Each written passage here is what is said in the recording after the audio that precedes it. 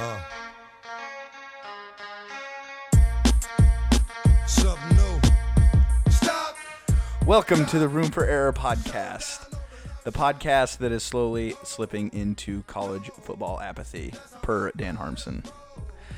And he is sitting across from me, and we are with the resident redneck, Taylor Hall, with the with the maiden voyage of the third microphone. I still hate you guys. No, don't do that. You know, I think Now he doesn't have to scream from across the room to like get into somebody's grill to have someone hear his hot Purdue take. My Grandpa Hall would be pissed, but I'm gonna take the Boilermakers. Yeah. I'd just say this is the first of many, distinguished guests that will probably speak on this. Distinguished, I think, is maybe even an understatement. Just, yeah, I have we're no setting words the for bar that. high. Setting the bar high right I there. agree. It's very high. It's very high. So we'll start the program off here, ladies and gentlemen. We do not have a cocktail of the week. I've come down with a minor cold, so life kind of got in the way again last week, and we weren't able to record on Monday. We both had some personal things, and then Thanksgiving weekend, we just kind of took a little vacation from That's all right. the hard work that is podcasting. And It's tough, let me so tell ya. yeah, Get exactly. drunk in the basement. Yeah, it's a real doozy. So took the week off, came back. Here Refreshed, we are. refreshed and ready to go. I'm very flattered. There was a lot of people that were asking where the episode was. So thank you guys for your support and your interest. I had one person ask me. Did you? Yeah, it was my great aunt Bertha. Oh, does I Aunt feel Bertha like you like just- it? I was facetious. Nobody asked me. all right. Yeah, so you just made that shit up. Yep. Actually, I think Greg Crayon might have asked me. But Greg that might have been it. asked me too. Well, Rob said something on Twitter. I think. Bobbert. Yep. Um, Rob Jr. So we don't have a cocktail of the week here. I've got a little bit of a cold. It's just mental exhaustion is starting you are to. sick more than any human being I Dude, know, it by the way. honestly it comes. You have the immune system of a 5-year-old. It comes because of like just being around I shouldn't say new people because I was around family members, but like it's germs that I'm not in contact with on a regular basis. Like it just gives me a head cold all the time. Did you not play in the dirt enough when you were a kid? No, I did. So actually what happened, fun fact, when I was 18 years old, I got a sinus infection so bad that it swelled up the whole entire right side of my face. Is that why you look like the way you do? Yeah, I'm really ugly. And it swelled up. That's fair. Swelled up the whole entire right side of my face because I have some sort of chronic sinus disease right here where these frontal sinuses are always lined with like this mucus, like it's just permanent mucus in there, and it swelled up really bad. And I went into the hospital, into the emergency room 3 separate times on 3 separate days, and lost 15 pounds in about a span of 72 hours. And by the time I went back, they had to admit me, and I was in the hospital for 3 days. And the doctor said that it didn't look like a sinus infection, so that's why they didn't diagnose it right the first couple times. Because they said when it's a sinus infection, it swells inward.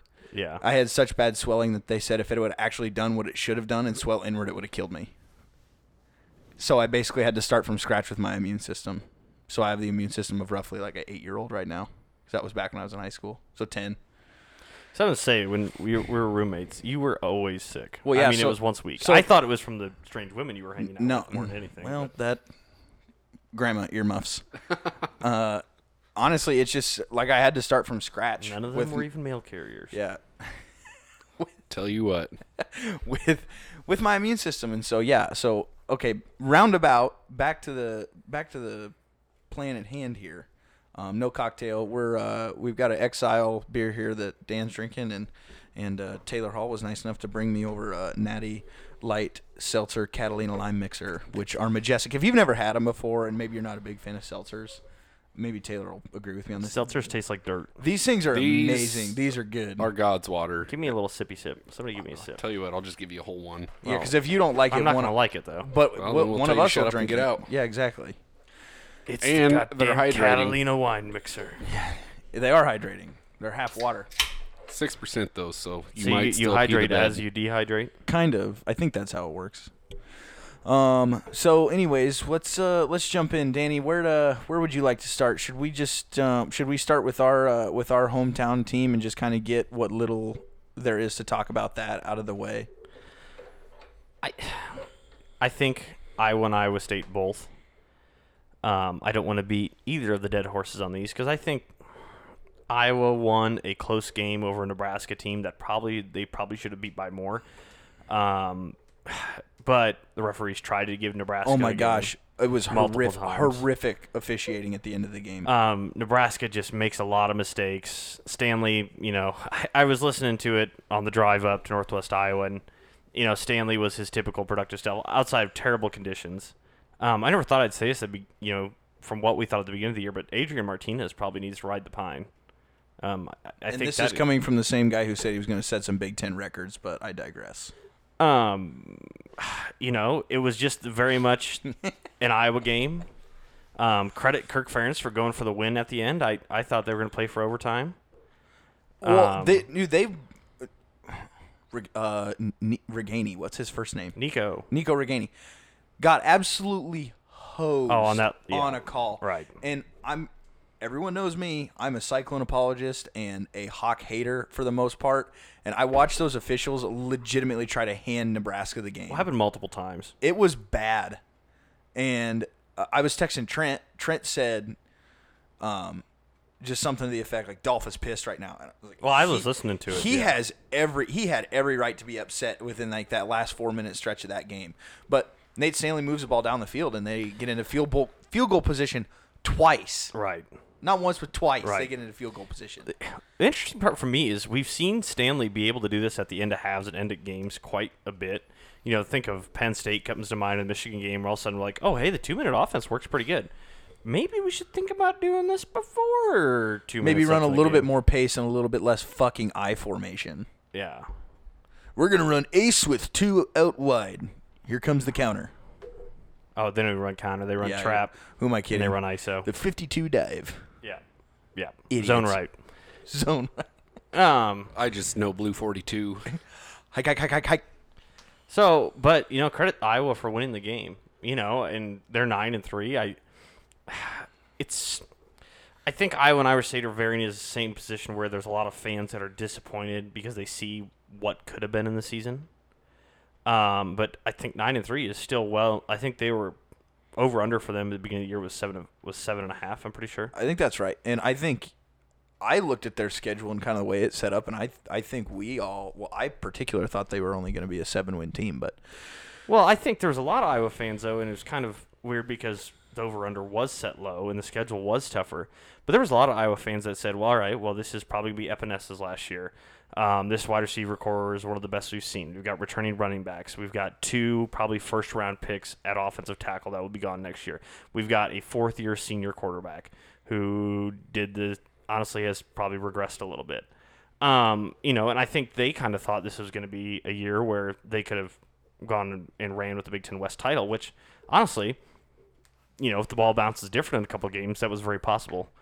But yeah, I don't even know what to beat. I have avoided so much of the internet and talk radio this weekend because of just the disgusting effort that was the Iowa State game Saturday. yeah, and diving into that a little bit, I will say about Twitter and social media, I'm going to have to figure out where these people are who complain all the time on Twitter and stuff, because I don't think I follow enough people to like find these people, or maybe I go to the wrong place to search for these comments because I don't see these people just asking. I saw a couple of those tweets that were like people who were saying someone needs to get fired are stupid, and I agree because no one needs to get fired for whatever happened on Saturday. That's just dumb. But I need to follow more dramatic people on Twitter apparently, because I didn't see any. You of must that. not be following a lot of Cyclone Twitter right now. I just kind of gave up on Twitter. Like I was pissed off for about 10 minutes after the game, and then we watched some Christmas movies, and I got hammered on my couch. You could feel the way that whole game went. I mean, the first half, and then second quarter, they kind of righted the ship.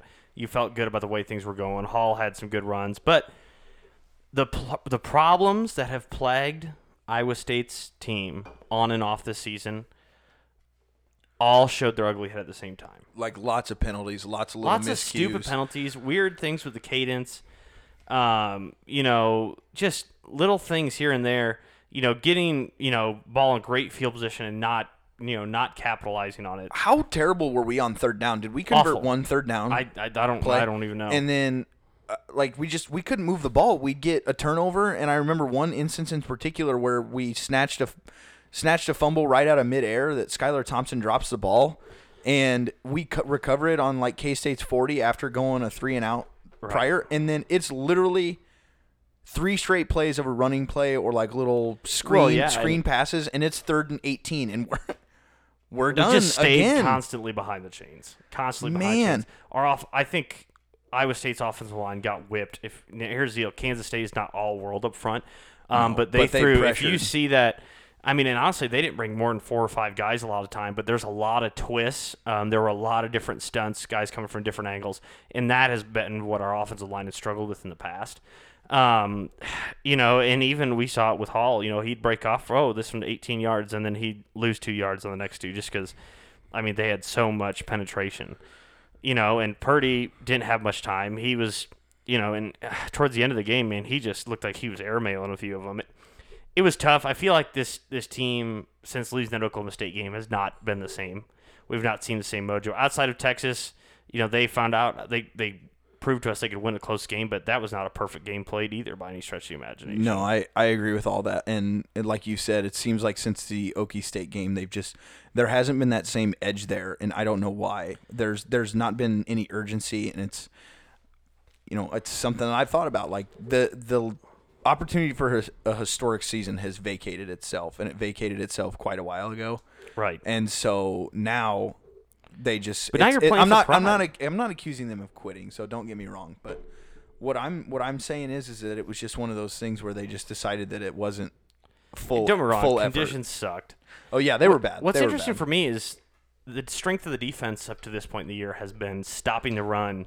In the last 2 weeks, they have been absolutely gashed. And Kansas State ran the exact – they just saw what Kansas did and ran off tackle, and that is really where our defense has struggled this year. In that 3-3 stack, you are most vulnerable in that tackle, that 10-hole or, 7 or 8 or 7 hole where they're coming off the edge because your linebacker is kind of – where they are in that stack. It's hard for them to find contain, and actually you've got to count on your cornerbacks to maintain contain.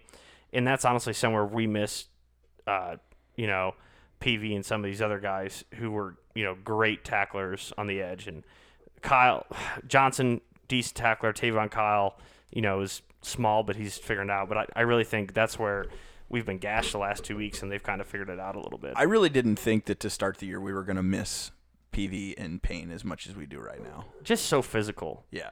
Just so physical. I don't think that maybe Johnson and why did I just blank the other kid's name? Well, it was Detrone Young most of the year, and now it's been Tavon Kyle the last 2 weeks. Yeah, Detrone Young just was. I don't think they were physically ready for, playing 60 plays a game on the defensive side of the ball. It just the defense looked very wore down. Yeah.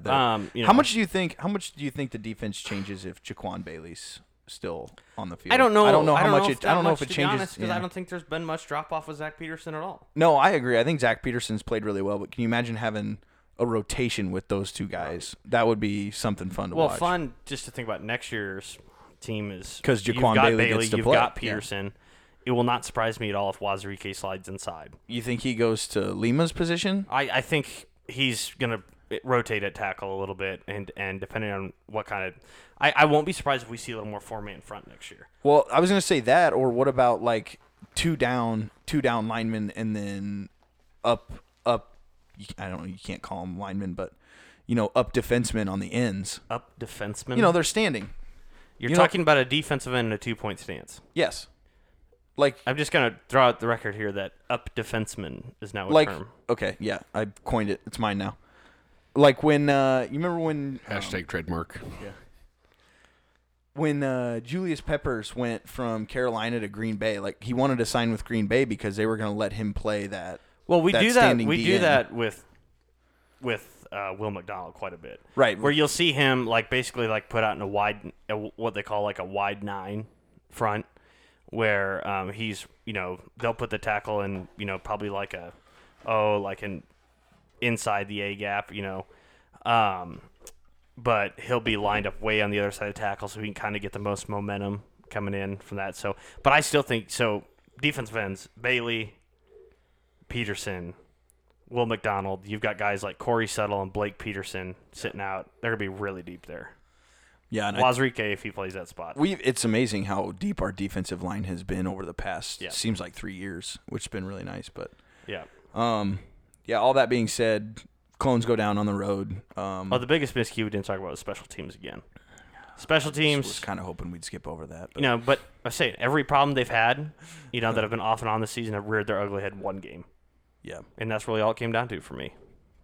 I mean, if you think about it, that's a touchdown right there. It's, you take a touchdown off the board in that scenario. You don't start the game down by 2 touchdowns. And, we came roaring back. We showed a little bit of heart, but then it's like we got tied up and we got that field goal, and then they took it over. It was theirs to own. So, right. I will say this. Credit Matt Campbell for coming out and saying, this loss was on them. They weren't prepared well enough as a staff, things like that. You could be like Scott Frost and just blame your players. Yeah, he inherited a weak team and inherited his third year. Yeah, inherited a team with weak with weak confidence and just calling guys out, and that's been the culture there all years. Freshmen calling seniors out, this, and I mean they're a chippy team talking, all kinds of smack on the sideline. I wonder what the culture is over there right now, because I used to think PJ Fleck was the biggest fraud in college football, and now I'm wondering if it's not Scott Frost. I would 100% call it Scott Frost at this point.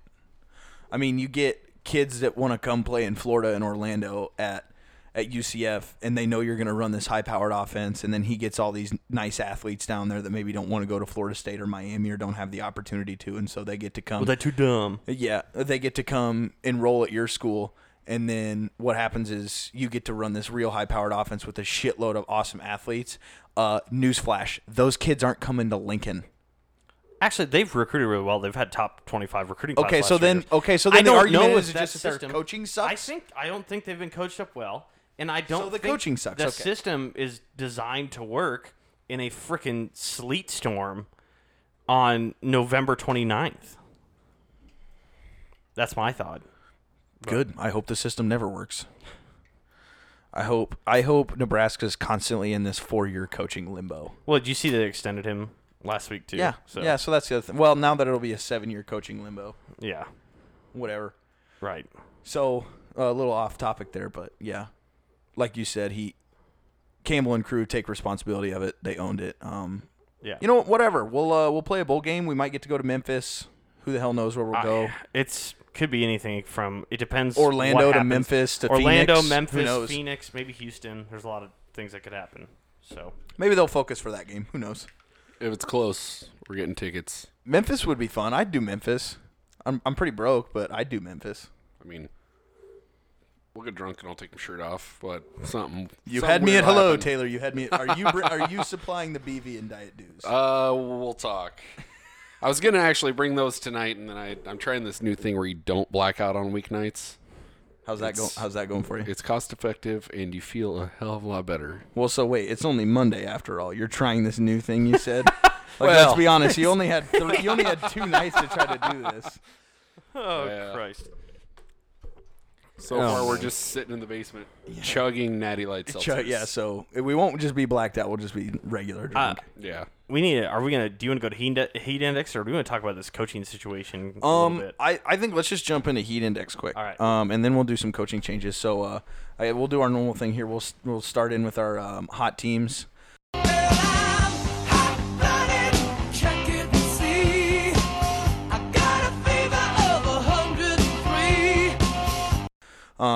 Dan, you want me to go first, or you want to go first? What do you want, buddy? Have at it, Cole. Okay. I'm gonna start in the Big 12. Our first foreigner segment. Our first foreigner segment, and my personal favorite. Everyone loves heat. And I'm gonna bring it to you here, and it's really not a hot take by any stretch, but I'm going with the Oklahoma Sooners as my hot team. They go into a game of Bedlam to play Okie State as a 13-point favorite, and personally, I took Okie State not only on the money line but on the point spread too. You took them on the money line? Just let me talk for a minute. You had no Spencer Sanders and no Tylan Wallace, and you took them on the money line? I took Oklahoma State and the points, thinking that this was going to be the game that they're going to rear their head and show this huge, massive upset and take one away and kind of play spoiler in Oklahoma for Oklahoma by being this massive underdog. Well, it didn't happen. So Oklahoma goes in and kicks the shit out of them. It was not really ever a close game, truthfully. Maybe in the first quarter when it ended 10-7 in the first quarter. But other than that, Jalen Hurts and the crew get it done. They're going to play Baylor in Dallas next weekend. And speaking of Baylor, they had a pretty nice showing themselves. But nonetheless, Oklahoma showing their former selves to be back on track. And we're setting up for a nice little matchup there in Dallas. So that's my hot team for the Big 12. Well, I think there's a variety of Big 12 teams you could have picked this week. Oklahoma really showed up against a team that didn't have its starting quarterback or its best player in Tylan Wallace, but that's the thing. But Baylor is kind of reversed this narrative where they were at the beginning of the season of playing really close in games that they should blow people out. And there were a lot of people taking Kansas, in the points or picking Kansas on the money line, things like that, as well as they had played lately. But Baylor showed, I think they ain't messing around at this point. It would appear that they are not messing around. There were two other ones. Just quick note, Texas was down big early. Yeah, they were. And I kind of thought, oh, shit, now you're going to have 6-6 Texas. But they actually showed up and really kind of put the hammer down to Tech. And got that ship righted just well enough to fire both of their coordinators.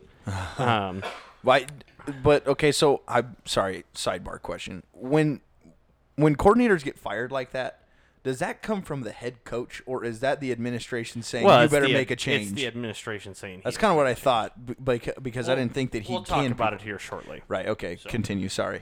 But really, there's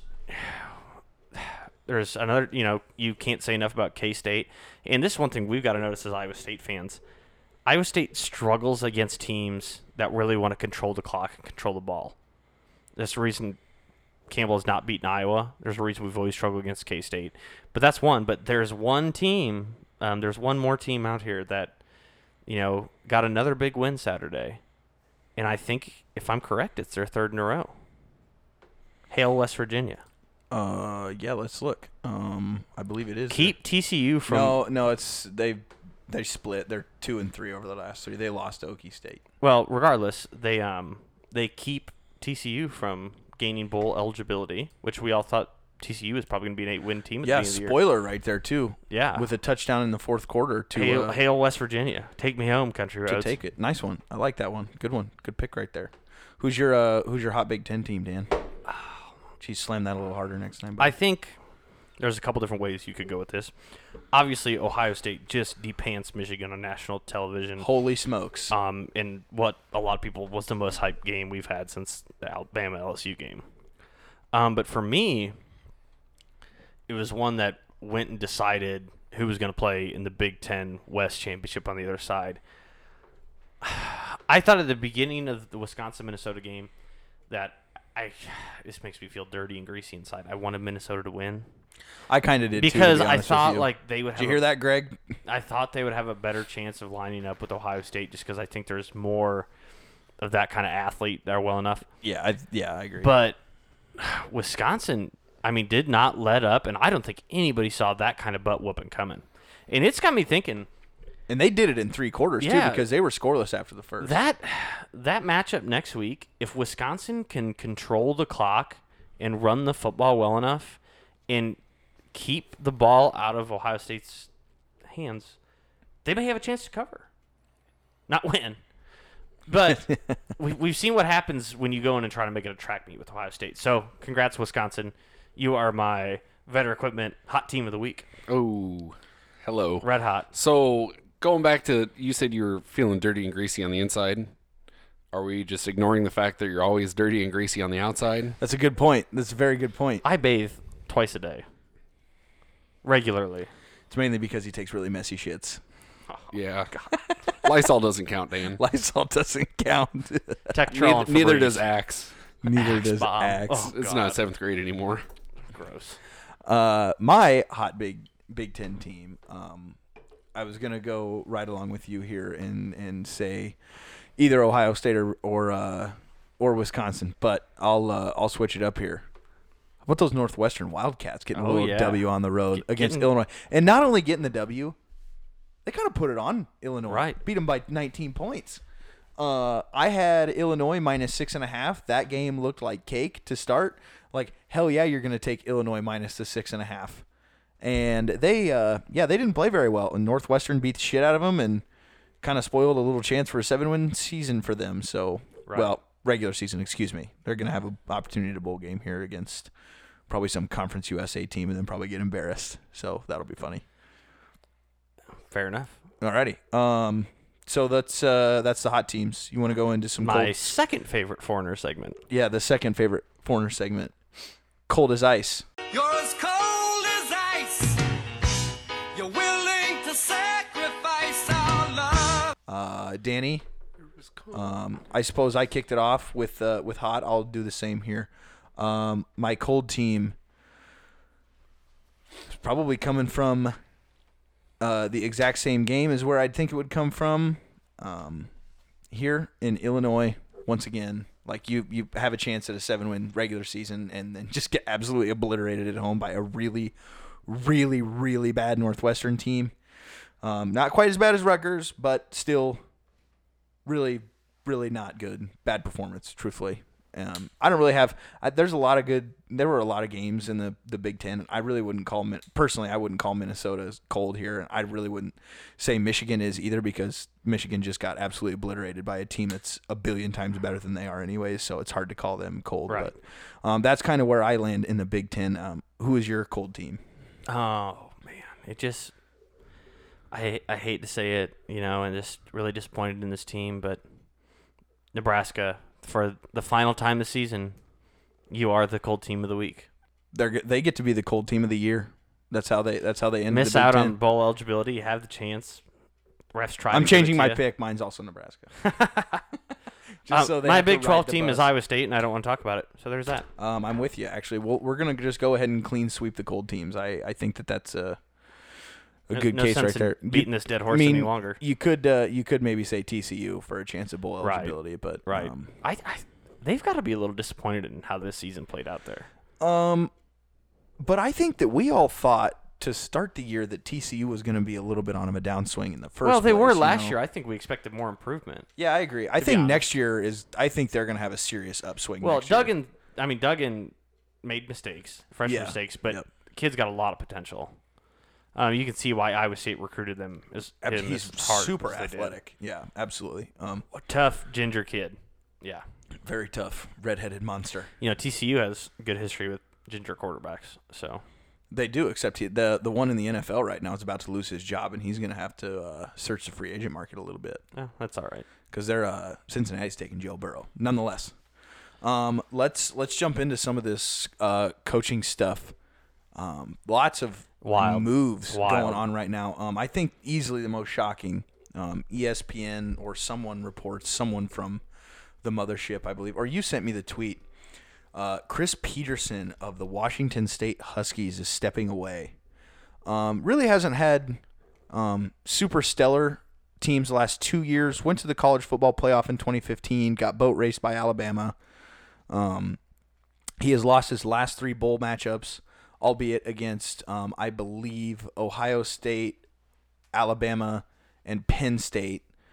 So he's had to go against some pretty stiff competition, but is 0-3 in his last 3 postseason games. Stepping away here after a winning record. I think they ended the season 7-5, and they'll go to a bowl game, and he's going to coach there, and then he's stepping away. Todd Orlando and the offensive coordinator from Texas, who I'm forgetting his name, Tim Beck, are now without jobs as well. That's false. Tim Beck was reassigned. That's right. Excuse me. He was not fired. He was moved on the staff. The inside receivers coach was fired. Like who? Like, are you telling me the guy that coaches the outside receivers can't coach the fucking inside receivers? Like, are you kidding me? Who else was relieved? We had Matt Luke, Ole Miss head coach. Ole Miss. They said they may that Ole Miss players are like planning a revolt. Yeah, they said like half of the team is in the transfer portal.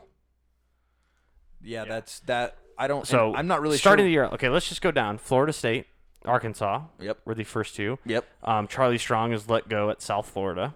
Rutgers. Don't forget Chris Rutgers, Ash. Chris Ash, goes. which they are making a deal with Greg Schiano. That one sounds like it's done. Yep, that was up and down. Ole Miss. Missouri fired Barry Odom. Yep. If you remember, that one's kind of some Iowa State interest. In on a lot of mutual recruits from that state. Nate Scheelhaus is from that kind of East St. Louis area, recruits a lot of those guys. But Barry Odom was Missouri tried to hire Campbell and hired Odom instead. Fun fact. So, Do you think you would have picked Missouri over Iowa State? no, he picked Iowa State over Missouri. So I gotta throw this out there. I'm not usually a fan of the seltzer because they have no flavor and they taste kind of bitter. This isn't bad. That one tastes like cherry limeade, doesn't it? We Not told bad. you. We told you. Idiot. All right, Arkansas, Ole Miss. I think the What a jury's dumbass. out on what's going to happen at USC yet. Sounds like Hilton might get retained. The Washington. They get retained.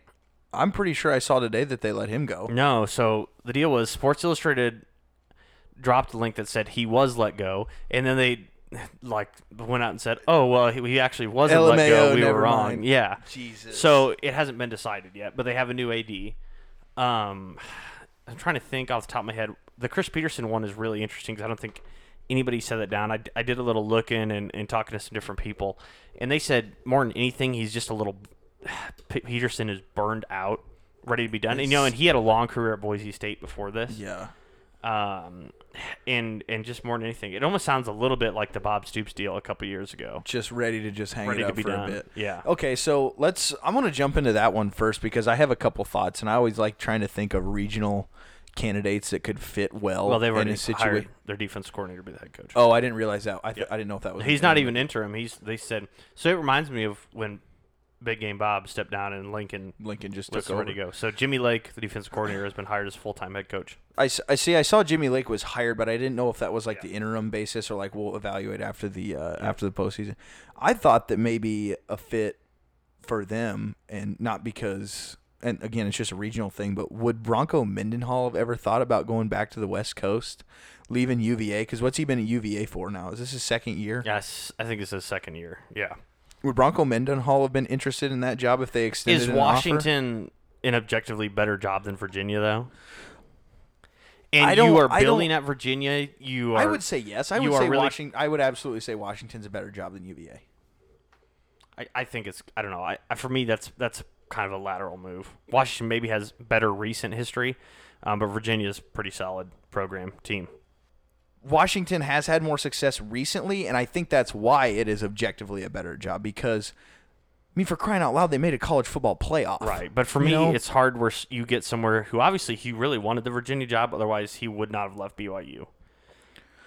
A place where he's Mormon, he has history there. That's where he was an alum, so he must have really wanted the right job. And in year two of a pretty successful rebuild, it'd be hard to see him move. Yeah, that's true. I mean, they're going to the ACC title game, so I Yeah. mean, Bronco Mendenhall, and that's the other thing too, is that it regional doesn't necessarily matter, like where they're from, where they've coached before. But because, typically you see because when guys you're a good stick coach, to the when you're a area good they're from. coach, you can coach no matter where the hell you are. You know, Yeah, I'm here again. You're back Yeah. again. I think it's because you're talking too loud. I think these headphones are haunted. He once was lost, but now he is found. So if you look at guys, typically, the other outside of like Matt Rule, who was a Northeast guy and wound up at Baylor of all places, guys typically, that's why Campbell keeps getting tied to this Florida State job. I don't see that. Or actually of all things, the Arkansas job. If you look on, Arkansas really thinks if you get on the Twitter sphere and some other things, Arkansas really thinks they have a shot at Campbell. Now Arkansas has Jerry Jones, the booster, who true. is willing to throw a lot of big money. And also, people don't forget about this. The Walton family, a.k.a. Walmart, Tyson Foods, all this are they're- Arkansas alums. So there's buku bucks there to be had. But if Campbell said no to Tennessee last year and no to all these other places, why would he take the Arkansas job, which is the worst job in the SEC West? You have to recruit against Alabama, Auburn, LSU, I mean, Texas A&M. every year. You're not getting recruits. No. Basically, your best hope is to pray for Illinois, Missouri, like Texas kids, those kids that you have to try to sneak attack those, and you're not going to do it. You're probably not even beating Texas in the recruiting battle. I mean, No. not even close. No. You might not even be beating TCU in the recruiting battle in No. Texas. No. So Arkansas is in a world of hurt right now. It's not the Arkansas that we used to remember, like you and I growing up as kids, or like our parents With remember those Run Razor- DMC. Yeah, that ain't happening anymore. So it's gonna be interesting with that job too. I've seen a lot of Mike Norvell connected to The Florida State job, I think. That's what it sounds like right now, which there hasn't been any other candidates. Football Scoop and a couple other places say that they gave Campbell the chance to interview, but he's likely to turn it down. They supposedly were going to make a run at James Franklin, but I don't see him leaving the situation he has at Penn State for Florida State. Yeah.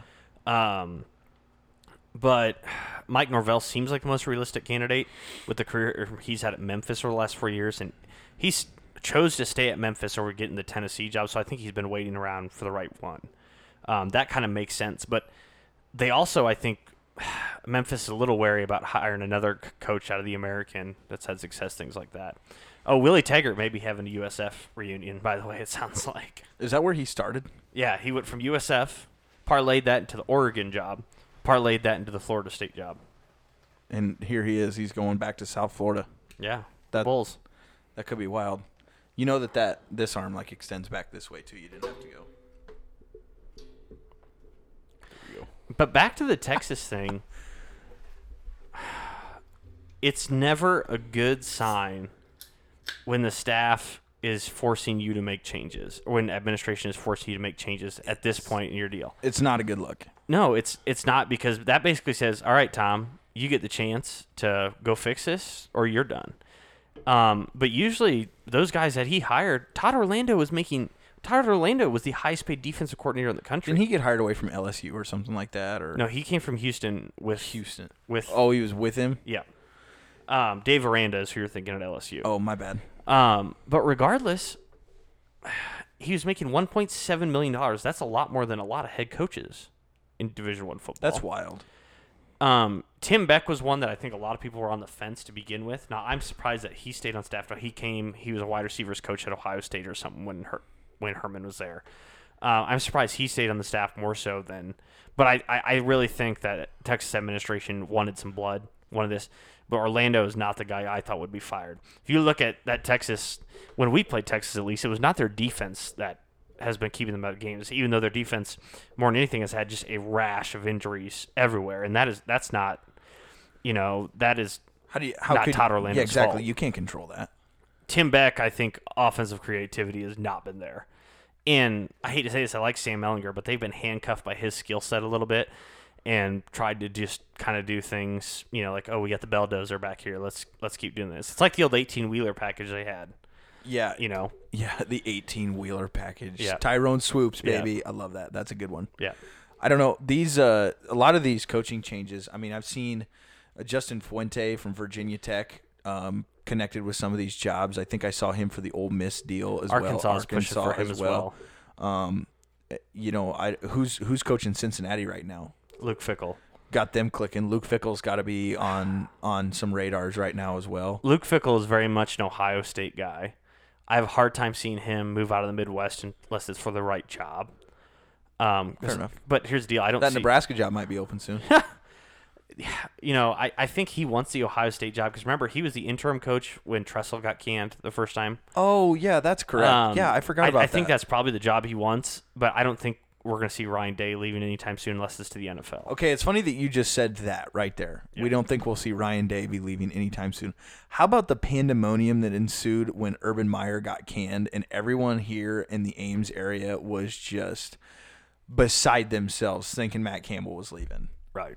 And how silly do they look right now? Oh, Ryan Day. Ryan Day's got that thing clicking. Right. So there's a lot that could happen. Here's the biggest thing in these coaching situations is it's not always the jobs that are open right now, that really cause the biggest problems. It's who leaves another Power 5 school to take the Florida State job. And then who does, say this. James Franklin leaves Penn State to take the Florida State job. I don't think that's going to happen. But I think he's kind of from that neck of the woods because he was at Vanderbilt before this, wasn't he? Yeah. Say that. All right.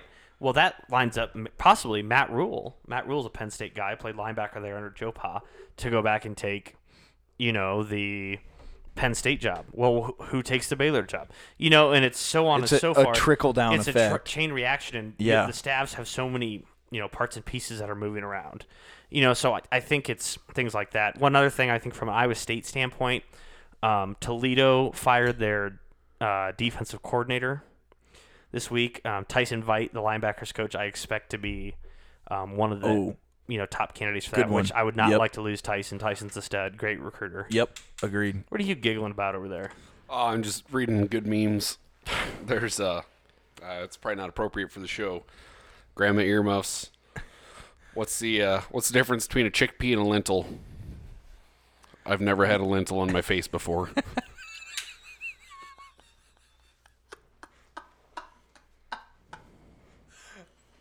I think I've seen that one before. It's so funny. I got nothing to say. I just about died laughing at that. That's a good one. Oh my! And that's the Meme Monday segment for Taylor Hall. Oh, I like it. The Meme Monday segment. I like it. That's so great. Yeah, Tyson Veit would absolutely be probably the leading candidate for that job. That's the other thing I think about is like, when is Tom Manning's name going to start popping up for some of these, bigger time OC jobs? Like, I think he probably wants to stay. I think Manning, with Campbell more than anything. Obviously he came back to be with Campbell, right? From the NFL. But I could see Manning getting the opportunity to maybe be like a MAC level head coach, because they said that's the reason he came back, because he got some NFL experience and he wants to be a head coach. And who I could see that happening maybe eventually. There's a bunch of young. Well, I'm really just thinking off the top of my head. Manning and Shieldhouse, I think, are two people that will not be able to stay in the program because they're going to get offers from. Well, Shieldhouse is honestly, if you have to retain one person on our staff, more so than anybody. I'm wrong. Love John Haycock, love Tom Manning, but Nate Shieldhouse is one guy who is up and coming, going to be a head coach. And he is our ace recruiter. That's one guy that we do not want to lose. Yeah, and he's easily the most recent player out of all these. Like when did he play his last game in NCAA? It would have been like 2010, something like that probably. I've heard, and I don't know what truth validity to this there is, or where I heard it from, truthfully, but he's just like this football genius, is sharp as they come. Well, it was interesting because Lovie Smith, so they had him on the staff as like an analyst before Iowa State picked him up and promoted him to a full-time position coach. But Lovie Smith wouldn't offer him a full-time coach, and now he is flat out stud, like our best recruiter, and it's not even close. So, but that's cool. Yeah. From that, I'm trying to think of any other. Well, there's gonna be more. It's like I said, it's such a trickle down. Gaps. We'll know a lot more here in about 2 weeks when these the teams that aren't bowl eligible are gonna get to make a move before a bowl game's over. I don't know that number is gonna be huge, just because if you're a Florida State, odds are you're probably gonna wait till January 10th to make this move, because you have to wait. That's to me what it said. I've read stuff that Florida State wanted to have a head coach in place by December 1st because they're not playing in a bowl game. They wouldn't. If you honestly, and same thing when Iowa State hired Campbell, you actually want to have your head coach, as soon as possible. Well, right. I understand. From a recruiting I understand that, but the point that I guess I was trying to make was that you're going to want to go after a coach who's got a good enough track record, and odds are that he's in a bowl game right now. Right, but there's lots of coaches that leave but don't coach their bowl games. Campbell didn't when he came to Iowa State. But these kids have to sit out a year after transferring, but that's a topic for another fucking time. Right. That pisses me off. Right. But yeah, so like you said, there's a trickle down effect. We'll know a lot more in a week, 2 weeks, and it's kind of honestly like it's kind of fun to pay attention to every year. I definitely like coaching carousel probably a lot more than any other aspect of college football. If there's one thing that keeps you busy during the off season, because truthfully, like I told you, I listened to our first episode today, just kind of listened to some of our good calls and bad calls, and truthfully, there were a lot more good calls that we had than there were bad calls. But I remember watching those first couple weeks of college football and just how much of a dopamine overload that was for all that fun crap that was going on, and getting to watch game after game, having 47 screens up, watching all that crap all at once. And man, it's over now essentially. We get bowl games here, so we'll actually get to watch winning teams and stuff like that. But which bowl games are fun, but it's never the fun it's thing about the regular season is so much more fun to me. And that is what college football is so different from any other sport. outside of the NFL, but the NFL is a little different too because there's more games and more teams make the playoff. Excuse me. There is no other sport in America where the regular season means more than Division I college football. I know it, and it's Because every week is a playoff, and don't get me wrong, 8 teams I think will still be fine, 6 teams, whatever it is. But if you have a 16-team playoff, it really doesn't necessarily, you lose a lot of the drama that is the regular season, I think. Yeah, and it's funny that you say that, like how meaningful the regular season is too, because just kind of a sidebar here, they were kind of showing a graphic of Alabama and their schedule and their RPI and all that stuff. They have the 51st ranked strength of schedule this year. They have played 2 teams in the college football playoff, top 25, and are now 0-2 against said college football playoff team. I'm not calling them a fraud. I'm just saying they're a little overvalued. Well, and it's just a deal where Alabama, too, at some point we got to start calling the SEC on its bullshit for, you're saying that Southeastern Arkansas State Technical College of Institutional Knowledge is a good schedule in the 13th week of the college football season? Like, are you kidding me? Don't get me wrong, there's a lot of those marquee non-conference kickoff games that they get into. There's also a lot of that. Well, we played 1 game, so we're going to play 3 joke games. And they're also the only conference that still only plays an 8-game conference schedule. And so if you're like Alabama this year, who just, outside of Alabama and LSU, A&M was okay. Honestly, the SEC West was not very good this year. No, not really. No, I mean, not at all. So if you don't pick up a couple of those wins and your cross-division, schedule isn't very good, then, that's what it's going to be. Yeah, and like I said, I'm not accusing a Nick Saban team of being a fraud because it's Nick Saban after all, and he's proven that he deserves a little bit more than that and his teams deserve more than that. But once again, I think they're severely overvalued. Can we talk a little bit about the 12 men on the field penalty that cost them big? So in the end uncharacteristic of that well, of a team like that. But it was interesting, and honestly, there's a little bit of it's interesting. Auburn fans want Gus Malzahn gone in the worst way and have for 3 years. And he only beats Nick Saban every other year. Yeah, so, and and nobody else does that. But Malzahn, is kind of weird, like genius, got this going on. So the formation that they come out in to draw Alabama to that 12 men on the penalty. Punter was a the wide punter out. was wide receiver. So Alabama thinks, okay, they see the punter come on the field, they run the punt team out. Well, they line up in offense, and all of a sudden they get caught in transition, trying to, Saban called it cheap and all this other stuff. No. Sorry, not to interrupt you. He called it unfair. Unfair. What a little bitch. Well, the other thing Go too, home. Now there was one big, and don't get me wrong, a field goal. A field goal was the difference in the end of the game. Auburn should not have had the chance to kick that field goal at the end because how the clock works in college football, when you get a first down, it counts down. They started at 15 minutes, and it soon counts as the- down 1 second as at a soon time as is the how the chains- clock as works. I soon don't know as if you the- guys knew that. No, as soon as the chains are reset on a first down, the clock winds and will run off. Well, they only had 1 second on the clock. I understand it got reviewed, but as soon as that ball was set, the clock is supposed should have to be been running. Yes. And for some reason, they decided to let Auburn come out and kick a field goal instead. Saban was right in his bitching there. So I don't understand how that happened. Now, at the end of the day, don't throw 2 pick sixes, and you win the game. What are you looking at? I thought my wife was supposed to be going to my parents' house to help my grandma babysit Austin, my niece. And I thought I heard Christina upstairs, and she's home, so she must not have had to go out there. So sorry. No, it's probably the microphone ghost. No, we just need to tell her to get the hell out then. Get out of my house, woman. Gina, Sorry. you vixen. You vixen. Sorry, so I was confused for a minute that she was home, but nonetheless, continue. No, so interesting stuff. When are we going to talk about when Oklahoma beats Texas, 45-38, it's because the defenses suck. But when Auburn beats Alabama 48-45, it's because just the offenses are so good. Like, good Lord. It's the rationale that SEC fans are a lot like Big Ten fans. The mentality is the same, but all of a sudden they see how much fun these high-powered offenses are, and then all of a sudden they've kind of stopped making excuses for defenses. Yeah. Well, it's just offenses are so good. Like LSU's situation, they've got Dave Aranda, who's one of the highest paid defense corners in the country, and they're giving up 35 points a game right now, but it more so has to do with the rate of LSU scoring, the amount of possessions there are in a game, and the tempo their offense is running at. And that's what we've seen in the Big 12 for a decade. Yeah, but, we don't play any defense, and our offenses are just mediocre. And when they go against SEC defenses and Big Ten defenses, they crumble. Well, okay.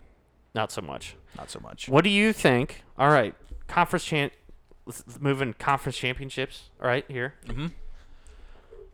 Utah, Oregon, Ohio State, Wisconsin,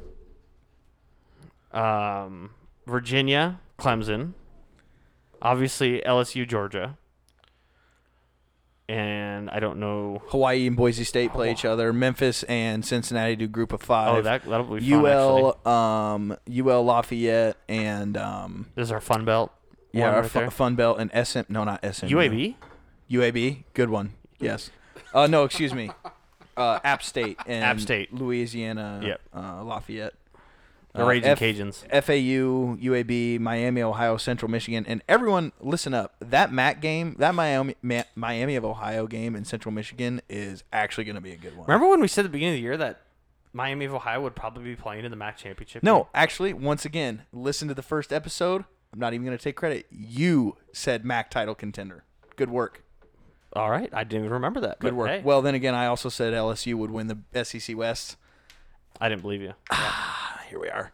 And then my Hawaii Rainbow Warriors take on my Boise State Broncos. That's going to be a fun game. I can't wait for that one. Championship Saturday is a lot of fun.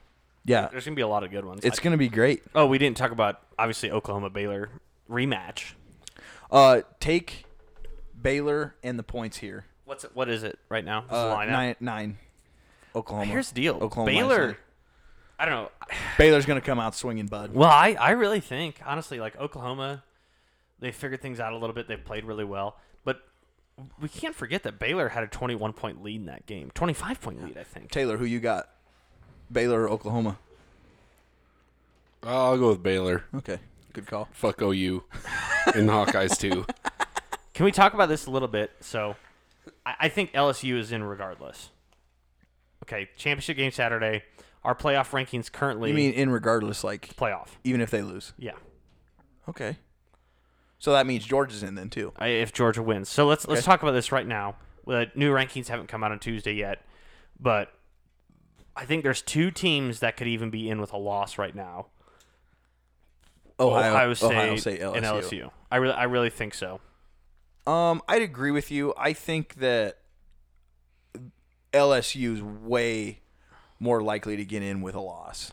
I think that if Ohio State were to lose to a Wisconsin team, a 2-loss Wisconsin team, I think they'll devalue Ohio State. Ohio State might be on the number 5 line. I just think I know what you mean. everybody's loved him so year, and honestly, one of the more talented Ohio State teams we've ever seen. I don't, and they've been number 1 a lot of weeks for a reason. I mean, they've hardly had a hiccup all year.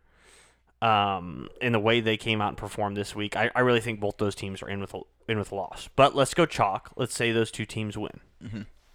So you Clemson. got your 1 and 2 seeds right there. Yep. I think Clemson obviously in with a win. With a loss, they are not in. They will have wins over 0 ranked opponents. Boy, that'll be an upset of the century if UVA digs that one out. That line's at minus 27, by the way. Oh, I'd take them. Oh man, I don't know. Clemson, Dude, that's a big line. That's a big line in a conference championship game. And Clemson's been blowing people the fuck out, but Virginia's going to come in like and they're going to control the nothing clock. to And they're lose. going to control the ball, and that's what they typically do. That's tough for me to say off the get go.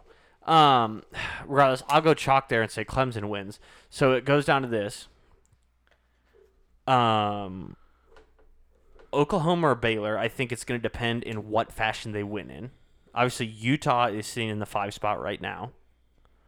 Utah, I think, is a very good football team, but not a lot of us have seen very much of them. But honestly, I think the analytics will show the best rush defense in the country, really can run the ball well. They don't really have a big superstar out there, and that's kind of something they're missing. They're not like the Alex Smith-led Utah team or things Still like got that. a good quarterback. I can't remember his name. But that's just his. We don't even know. I mean, it's Utah. No, I've watched a couple of their games, like just little snippets of it, truthfully. But that you literally took the words right out of my mouth. They are a run-predicated team, whether it's run defense or run offense. That's what they're good at. They've got an incredible defensive front. They'll slow the tempo down. That's a Big Ten team playing on the West Coast. Right. Now, what Kyle Whitting, they always play good defense out there. What does, Utah, what does that Utah-Oregon matchup look like? You're more of a Pac-12 fanatic than I am. Utah, Oregon, it's going to be... Both, honestly, teams play really good defense. Yeah, really good defense. Oregon definitely better in years past. Oregon's been in a couple of these games this year where the final scores have been really, really low. Like, just off the top of my head, they had 2 weeks in a row here. Early in the year, Stanford was a 21-6 matchup, and they ended up winning that game. Right. And against a really scrambling Stanford team where you'd think they would put up just an assload of points against them, and they just kind of won. Cal's got a way more improved defense than I think people gave them credit for. They win that game 17-7. Wasn't dog shit this year. No, their just defense was the best point of their team, and that's all they had really. They win that game 17-7, and then from there on out, they're in these games where they're scoring at least 25 points at a time. So I think this is going to be a true test for their offense to go against that rush defense and that front seven of Utah, to see if they can exploit them in the passing game a little bit to try to open up the run game. I don't think that happens. Utah's defense is going to be good enough to contain Herbert and those athletes on that side of the ball, so that's kind of how I peg that game. Oregon's plus 6.5, and I think Vegas knows on that one. I think Utah's winning that game by a touchdown. Okay, go chalk. Utah wins by touchdown. Utah's in. Oklahoma wins by 14. Oklahoma covers. You've got a win over the number 9 team in Baylor, who has one loss, and that game was really close early. And then Utah has a win over number 13 Oregon? Yeah. I think they are. What does the committee value more? Here's the deal.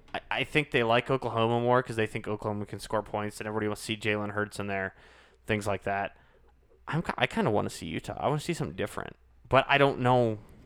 They haven't been flashy enough. They haven't done this stuff to really catch our eyes so far. I want to know how much of it's going to come down to sentiment, where the committee's going to look at this and say, well, the Pac-12 hasn't had a shot yet outside of Washington. Let's give Oregon made it 1 year. Into the college football playoff? Yeah. Did they play? I'm trying to think. Oregon made it 1 year. Can't remember who they played. Regardless, this is the first year that the college football playoff will not have a Nick Saban team in it, and thank God. I don't know. I think Oklahoma has to win the game by 3 touchdowns. I think it needs to be a convincing win. Now, here's the deal. I don't think 2 touchdowns is convincing enough for the committee. If Utah has a squeaker, Utah wins by 3 points. 3 points. Baylor wins by 10.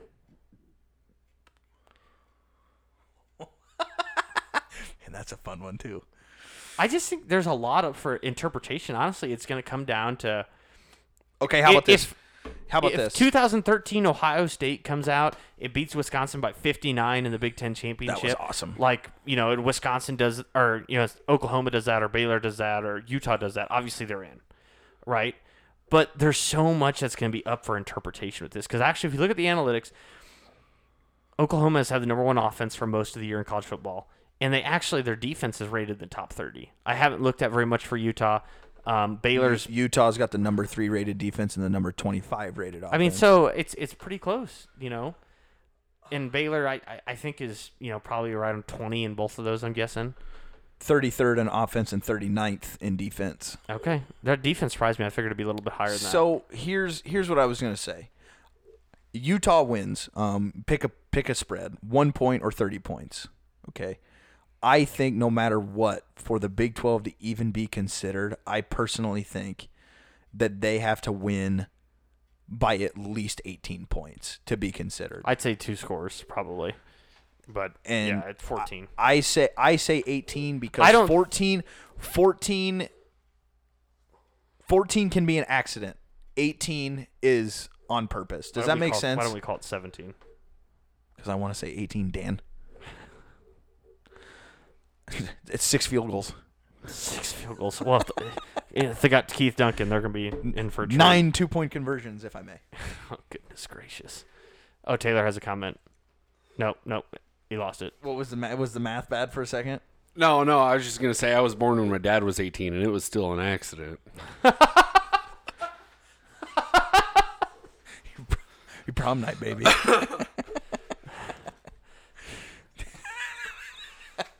Best part of you ran down your mama's leg. Son of a bitch. I knew it went somewhere. That's amazing. Good Lord. No, I just think it's gonna be fun. I think we've actually got some drama. It'll be good. Yeah, and I mean, here's the deal. Okay, what if Clemson gets beat? Say Clemson gets beat. What if it's just a weekend full of upsets? Like, what if Georgia wins, Baylor wins, Oregon wins, Virginia wins, Wisconsin wins? Like, what happens? Well, Wisconsin's not going to win. I call that one the least likely. I understand that, but just talk about just straight up chaos that would ensue from that. And here's the deal. I don't think it's that out of the realm of possibility.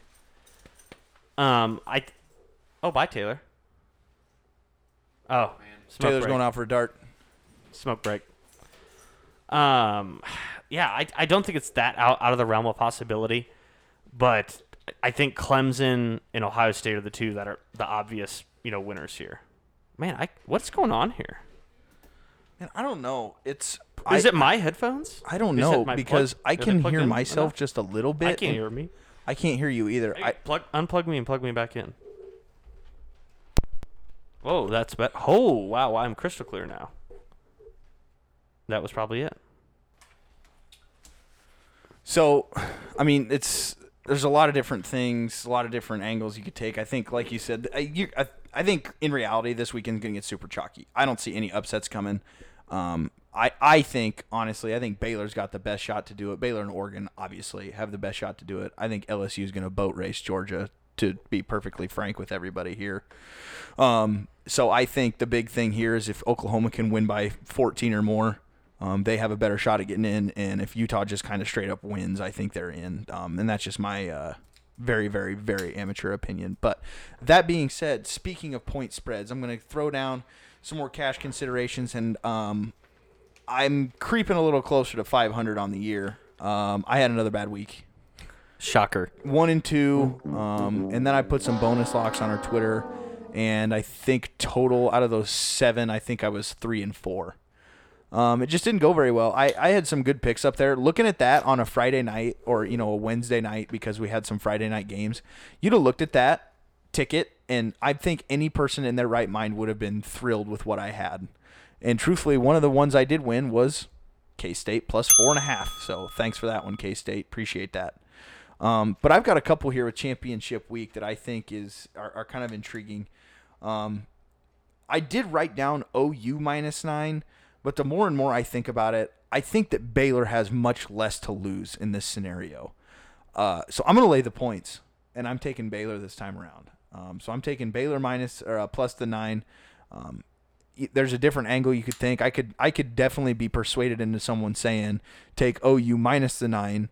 Lay the points because they're going to come out and want to smack them in the mouth because they know that they've got this playoff berth on the line. They got embarrassed for about 3 quarters by Baylor the first time around that they played each other. So I could kind of be persuaded any other way, but my prediction is that it's the Baylor and plus the 9 in this scenario. So give me those. Lock that one up. My next one is Cincy plus 9.5. And if you watched last week, do you know who Cincinnati played last week? No. They played Memphis. I didn't know Do you know who that. they play this week? They play Memphis. The game That's is in wild. Memphis. It's literally the same game 2 weeks in a row in Memphis. That's wild. Cincinnati just got done covering a 10-point spread. Excuse me, an 11-point spread. They lost The thing is, 34 Memphis to has got to 24. be the favorite because if they win this game, they're going to be in the New Year's 6. But at the same time, it's pretty hard to beat a team twice in one season, much less in back-to-back weeks. So where I was going with that, Cincinnati just gets done covering that 11-point spread. They lose by 10. They just got to see this defense and offense up close and personal in the same stadium that they're going to be playing in. Give me the 9.5. I think Memphis wins this game outright, but I think Cincinnati's going to squirm like crazy. Right. So give me Cincinnati in the points, 9.5. Lock that one up. Okay. And then my very last one here,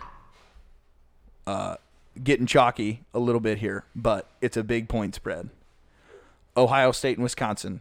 I'm taking Ohio State and the Buckeyes to cover the big number. It's -16 against Bucky Badger. I think Ohio State's going to come out and play with like their hair's on fire. They're in either way, I think, whether they win or like we just talked about, maybe even if they lose. Have we ever had a team make the playoff off a loss yet? I don't believe so. Didn't Alabama get in as a number 4 seed, not even make their conference? Not even make a conference championship. Yeah, but it wasn't fresh off of a loss conference championship week. That's a good point. And to answer that question, I believe that would be an easy no. But I think Wisconsin or Ohio State's in regardless. But I think they're going to come out and this is going to be a serious tune-up game. I think Ryan Day's obviously got that team clicking. And I think they're going to blow Wisconsin out of the water because Wisconsin just wasted a lot of energy on that last week's game. So give me the Buckeyes. Yeah, they're kind of due for a letdown a little bit. Give me the Buckeyes minus the 16. Lock that bad boy up. So with that being said, Dan, we have some other games to choose from for our cash considerations here. Would you like to bet on the Hawaii and Boise State game? Oh, give me the Sun Belt game. Come on. The Sun Belt game? I don't have a point spread for that one. We don't have a Sun Belt game? No, I can. We can. Give me a minute. What's our Mountain West championship? Well, I just, that's what you just said. Never mind. Idiot. God, you are really dumb. You stupid bitch. You are really, really dumb. For real. How was that cowboy killer there? Oh, the Marlboro Man's back, baby. I want to give you your beard's looking very thick, Taylor. It's pretty good. You should have seen it before December 1st. It was getting pretty nappy. It was pretty gross. How are things at Vet? Are you staying busy? Oh, yeah, always. Guys, everybody got the corn out? No, there's still some guys running. I don't know. Harvest 2019, it's been a nightmare, but... Hashtag fun. That was your Taylor Hall crop report. You should go on to WHO. This is brought to you by Brownfield. Brownfield Market Update. Love it. Belt. There's still a shit ton of corn out there, baby. Ton of corn. The Fun Belt is UL Lafayette +7 against App State. Give me App State to cover. No, because I want App State. You bastard. Why do you always get a pick? Because I don't want to get I'm just going to put my screen on here so I don't have to look at you. Listen, that's why we need to bet this Mountain West game because I like both teams. Boise State's -13.5. -13.5? Against Hawaii. Oh, I'll take the Rainbow Warriors to cover. Okay, I'll take the Broncos. Yeah, to cover. I like that. And I swear to God, if you forget Fireball next week, I'm going to punch you in the I've been face. busy, Cole. Leave it to Dan, though, to take the Rainbow Warriors. Hey. It's a gay innuendo. Okay, we talked a little bit about... Hey, it's cool to be gay now. Pete Buttplug's going to win Iowa caucuses. Pete Buttplug. Yeah, he is. What an idiot. You talked a little bit about a face-off topic. Do you want to get into that, or have we hashed that out enough already? Though probably. Yeah, you're right. You're right. Well, then you didn't even answer me on which side you were going to take on that. Anyways, I know. So I know. I do not. Here's the deal. We were going to argue whether we thought this Iowa State football season was a disappointment. I do not think so. Paul Rhodes' last 3 seasons at Iowa State, I got enough. He was 11-37. I think people forget that we could have just as easily been 5-7. Well, I think we could have been 5-7. You're right. We could have been 10-2. We could have been 11-1 very easy. To me, yeah, missed opportunities abound. But at the same time, I've said this: you've got to learn to walk before you can run. This is still a team that's rebuilding. This is still a program that's rebuilding. Don't get me wrong; we're in a great place with great players coming back. We're not as consistent as we need to be. No. And just look at all you have to do. All you have to do is games are won and lost at the line of scrimmage. And I'm an idiot. Like, I don't understand football near as well as Dan does. And I can see it a lot through the fanhood eyes, and that's why I watched the game multiple times, is so I can kind of at least attempt to break down any sort of film, quote unquote, and act like I know what I'm talking about. But games are won and lost at the line of scrimmage, and Saturday was a great example. Right. We got absolutely obliterated at the point of attack, not only on the offensive side of the ball, but on the defensive side, they manhandled us.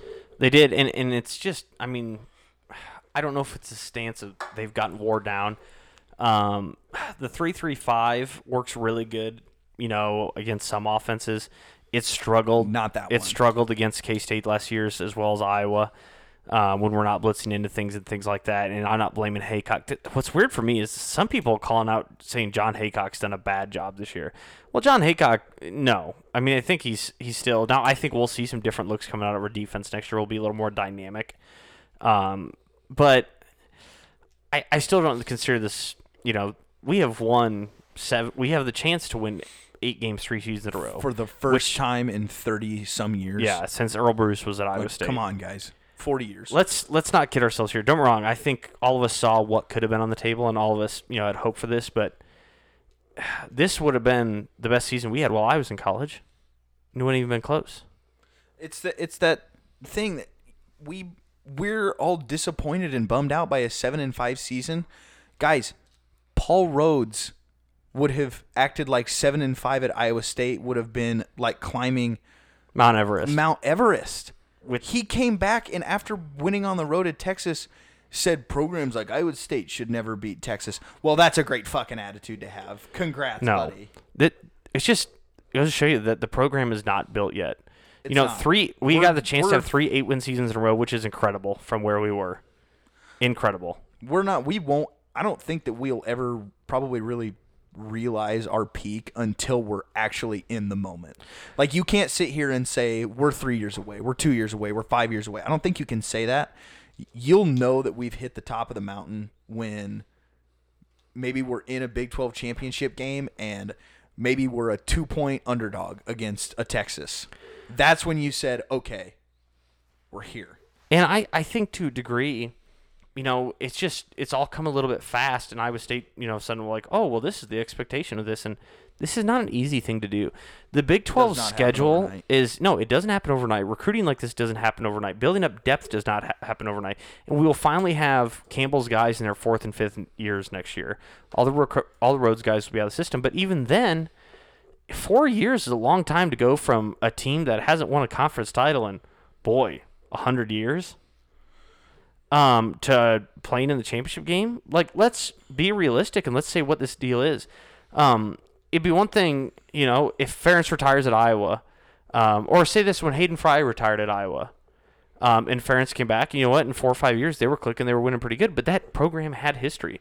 This program has not had very much history. Danny Mac was great, but Danny Mac had the luck of playing against a very bad Big 12 North. Yes. And not playing Texas and Oklahoma every year. Campbell has done this, playing everybody in this league. Let's call a spade here.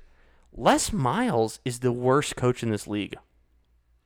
When you say guy that, who when has you a say national that, championship. When you say that, do you mean worst coaches in terms of like record or worst coach in terms of just I think their current coaching ability and where they're at? Man, I don't know about that one. I don't think I'd call him the worst. Who do you call the worst one? Who do you call the worst coach?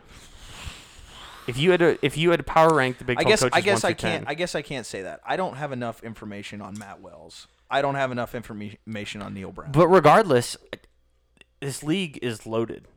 Yeah, no, it is. And we've seen this with Big 12 basketball year after year. They just, the league is so tough they beat up on each other, and I think we're going to see a lot of that. And it's going to be very tough to run the table. So I think we've got to be realistic with things. And this is still a very good team.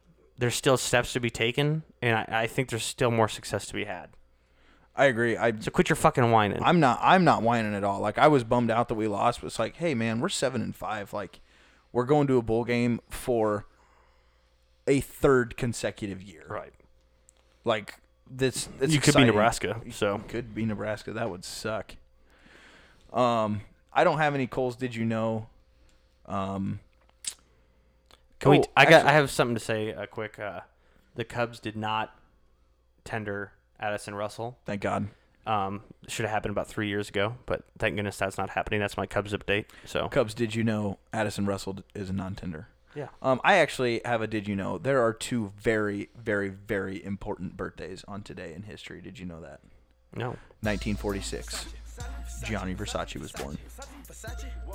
We're big Versace guys down here in this basement. I'm just kidding. Maybe you and Taylor. I just saw. And then 1981. Everyone's mid-90s crush, Britney Spears. Oh, I gotta disagree. She's Mississippi. You didn't think Britney Spears was hot? Like, you're talking peak Can I 1998. get a little toxic drop here? Dude, Britney that's- Spears no. is hot, but I'm going Shania Twain. Full out. No, but that's different genres. You can't cross contaminate. Britney Okay. was wild. Britney was hot, but I wish it was Shania's birthday. It's also she Aaron- still it's gets also me to Aaron about Rodgers' 60% birthday in today? her old age. Yeah.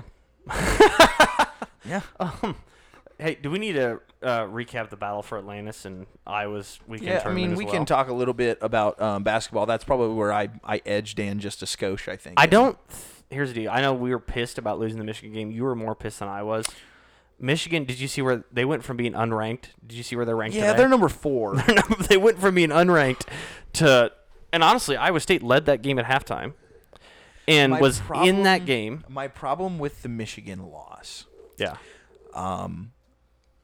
granted, you can't pin everything on the players or coaches in that scenario because Michigan was literally hitting everything that left their hands. well, it's in the second half, So, especially. and that's okay. Like sometimes they just make circus shots, and that's how shit goes. I have grown so tired of watching these lazy offensive plays and these lazy inbounds plays, lazy press breaks, and all of that shit come to a culmination all in one game. I get so sick of people like, well, where's all the prom haters? Because I probably get accused of that, truthfully. I'm not a prom hater. I'm a prom critic because I think that some of the concepts and schemes that he comes up with, especially watching these inbounds plays where he has a free runner coming off of a screen and he tries to make them dive through the lane to go to the basket instead of going to a wide open corner for a three-pointer. I have grown so sick of it. It is such an easy thing to run those little rub picks like he does, and he just chooses the wrong routes for his kids every time. And I think that he is one of the best recruiter, if not the best recruiter we might ever get in the city of Ames. He's better than Hoiberg, but if you were to put him and Hoiberg's offensive mind together, like his recruiting and it'd be very Hoiberg's good. offense, best coach in America. the thing for me that's been weird about Iowa State basketball so far is against Michigan, they forced 22 turnovers, which is really high. Xavier Simpson, who's a really good assist turnover guy, turned the ball over 11 times. Yep. That being said, for a team that forces 22 turnovers, we are constantly out of position on the defensive end of the court. And honestly, that Always. even with the bad shooting night Iowa State had against Michigan, that is what lost that game, and that's what lost against Seton Hall. George Conant is an elite shot blocker. And we get Seton Hall again at home. Yeah, on Sunday. Yep. Tickets for like $10. You want to go? I'm going to go. On Sunday, you said? Yeah. No, I'm probably going to be too hungover. All right, well, I'm going to go. Taylor, you want to come? I've got your little fiesta on Saturday. It's so Saturday. Exactly. Yeah, the game's We're gonna Sunday. Be hungover. Yeah. When I get drunk, I don't. Buck up, We don't buttercup. half-ass this shit. No, fuck no. All right, anyway. No, All or but nothing. the Seton Hall. But now I'm glad to see the Arkansas game was fun, just to see us finally get the freaking bucket off get the lid off the bucket. There you go. And made 15 threes. And know that this team actually is creeping up to closer to where they should be in terms of three-point shooting percentage-wise, and they have the ability to hit them. I mean, so I still don't know what this team's projection is or ceiling is or floor is, because the Big 12 is actually, I think Oklahoma State looks tough, Kansas looks tough. I think Texas Tech is what I thought they would be. Getting beat by Iowa. Yeah, Holy hell. very overrated. And I think they've got 9 or 10 new scholarship guys there. Kansas looks pretty good. Kansas does look good. I will say this. I think Iowa State's right where we pegged them. We said 5th or 6th, 7th in the Big 12. I think that's right Yeah. where they're. This is going to be a team unlike any that we have ever seen. This is full prom factory yeah. on display right in front of you. And as you can see, they're not afraid to shoot the ball, but it seems like more often than not, the ball's not going to go in from beyond the three-point line, but they are going to play rowdy defense. They'll be Right. out of position from time to time, but they're going to I think our on-ball fast. defense, in terms of getting in passing lanes, Prentice Nixon is one of the best on-ball defenders I've seen in a while. and Tyrese is, we've got He's things so like damn that. long. Tyrese is so long, and Condit is so long that we can do so many different things. Tyrese, I've never seen a guy who can step into passing lanes and take the ball more than he does. We got to talk about the tournament he had. I think if Tyrese Halliburton comes back next year, Iowa State's team is special, like win the Big 12 special. I'd agree with that. At the rate he's playing, If he it's not happening. decides to give up the fact that he's a top 10 pick, then sure. Well, right now I think ESPN and CBS had him as the number 10, as the lottery pick, number 10 pick. In the draft. Yeah, they have him going to the Pelicans. Can you imagine Yeah. him playing with Zion Williamson? Oof. Sorry, Lonzo. I just went from 6 to midnight. But I mean, I got a selfishly, boner. I really like to have him here because I think that's a win the Big 12 team. I mean, type of deal if he can be a 3 or 4 year guy. I agree. But yet to be seen.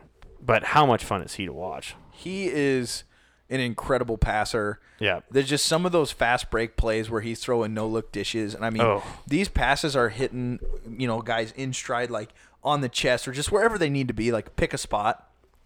They're filthy. I'm just trying to imagine him throwing lobs to Foster and Condit all next year. Oh, please. Can you just Please let that happen. That is the biggest thing because actually Foster is 7 feet tall, but he actually will be able to give us a little bit of that stretch 4 we've been missing. Because right now, we're instead of having a 4 that can go out and guard somebody, basically what we're doing is playing Michael Jacobson out of position. Because we talk about Iowa State's front court depth, but really what we have is 3 centers. That's true. The one who can move the best out of those 3 is Condit, but he's not necessarily a guy who can guard the 3, and have a guy who can step out and make shots. Solomon can, and Jacobson can once in a while, but those guys they had a rough couple last games in the Bahamas. We got to watch a little bit of the game while I was at work that Wednesday or whatever. Mike Jacobson has disappeared. He just looked out of sorts. Like, does he look lighter to you too? Doesn't it look like he dropped 20 pounds? I don't know. I couldn't tell you He that. looks but thinner. He does not look like he's there mentally or physically. It's the keto diet. Probably. He's probably gone vegan. I've seen him arguing with refs, and that wasn't what he was like last year. I've seen him talking a lot more trash and being mouthier with opponents. And not that that's a bad thing. Like, I don't care. But he just looks different. He just looks different. Could also be drugs. Crystal meth. It could be meth. I hope you're not listening to this, Solomon. So. No. We're talking about Jacobson. Oh, yeah. No, you're probably right. Yeah. Drugs. Waukee, Iowa. It's rough neck of the woods over there. You don't want to go down that way. But yeah, so with regards to basketball, Iowa had a pretty good week. They beat Texas Tech. That's pretty cool. Good for them. Lost to San Diego State. But I want to say this. That tournament, which I think they thought going to that tournament was going to be pretty good. Tech was a highly ranked team. Was there another ranked team in that tournament out in Vegas? I couldn't even tell you. I think they play the Hawks play Syracuse tomorrow. Is that part of the tournament? Do you know? No. don't think That's so. part of the Big Ten ACC challenge. challenge. Where's that at? That's a good question. I think it's in the Carrier Dome. Interesting. That's kind of got to be a bucket list venue to go see. Oh, for sure. Yeah. Because isn't that where Syracuse football still plays Right. too? Is in the Yeah. Carrier Dome. Yeah. Oh yeah, for sure. I mean, the Carrier Dome on those East Coast venues. I mean, that's easily a bucket list one for me. I'm not much of a college basketball fan though, truthfully. You're gonna get drug in. Come on. No, not really. I mean, really, it's just the clones. I like watching the clones. College basketball, for me, there's just not enough excitement. It's all defensive half the time, it seems like. But I mean, it is what it is. But anyways, moving forward, we've got 10 days until the big Cyhawk face-off, and you know what we ought to do? We ought to do a live feed of that one. You want to come over and watch the game? Wasn't the game in Ames? Yeah, but I'm not going. Well, I'm gonna try to get a ticket. Oh, okay, cool. I'm not gonna go.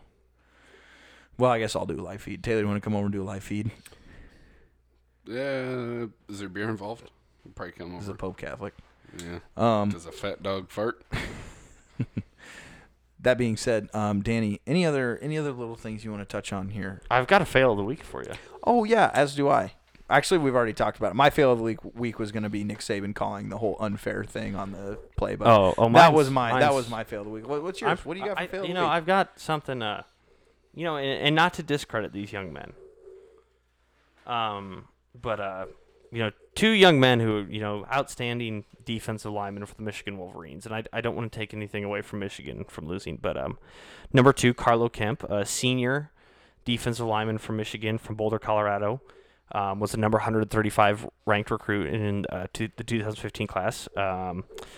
He's been named to the Pro Football Focus, All Big Ten team a couple times. Good player. And then Aiden Hutchinson, a 6'6", 280-pound D end out of Plymouth, Michigan. Fun fact: his dad actually played for Michigan under Bo Schembechler, and been one of Michigan's best defensive linemen the last few years.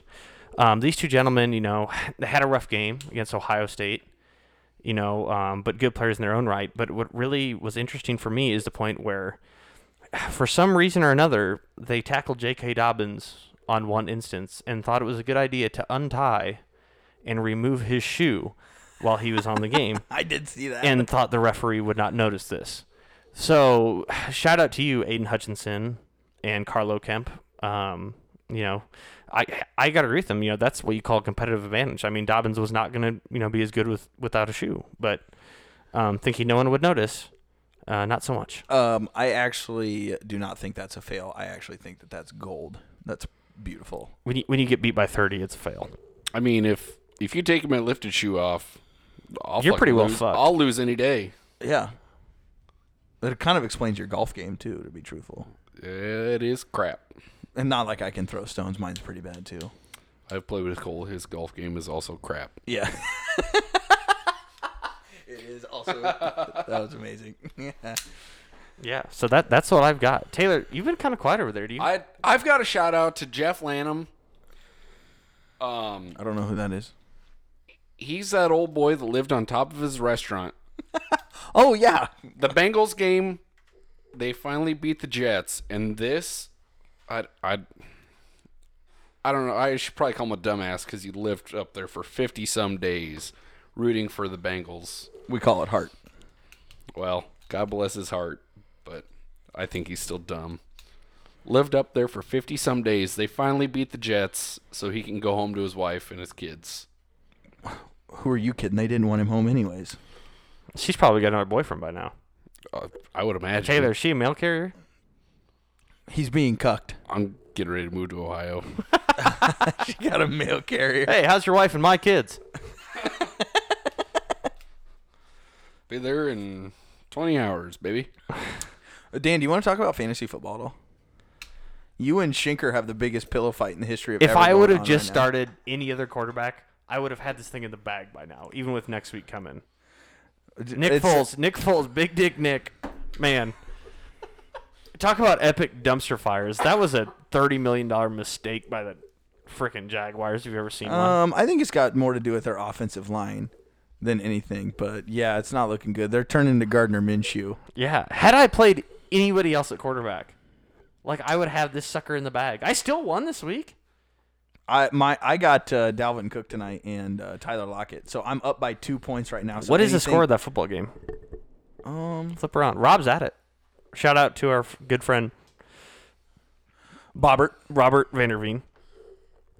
I'm sure you're doing a lot of investigating in Seattle tonight. Investigative reporting. Well, I hope Dalvin Cook has the touchdown, and I hope Tyler Lockett has the touchdown. That'd be ideal. I hate those uniforms. I'm up by 2 on Kelly right now in the semifinals here, and I played Aaron Jones instead of Jarvis Landry, and that was the incorrect play because Jarvis Landry had 14 points and Aaron Jones had 5.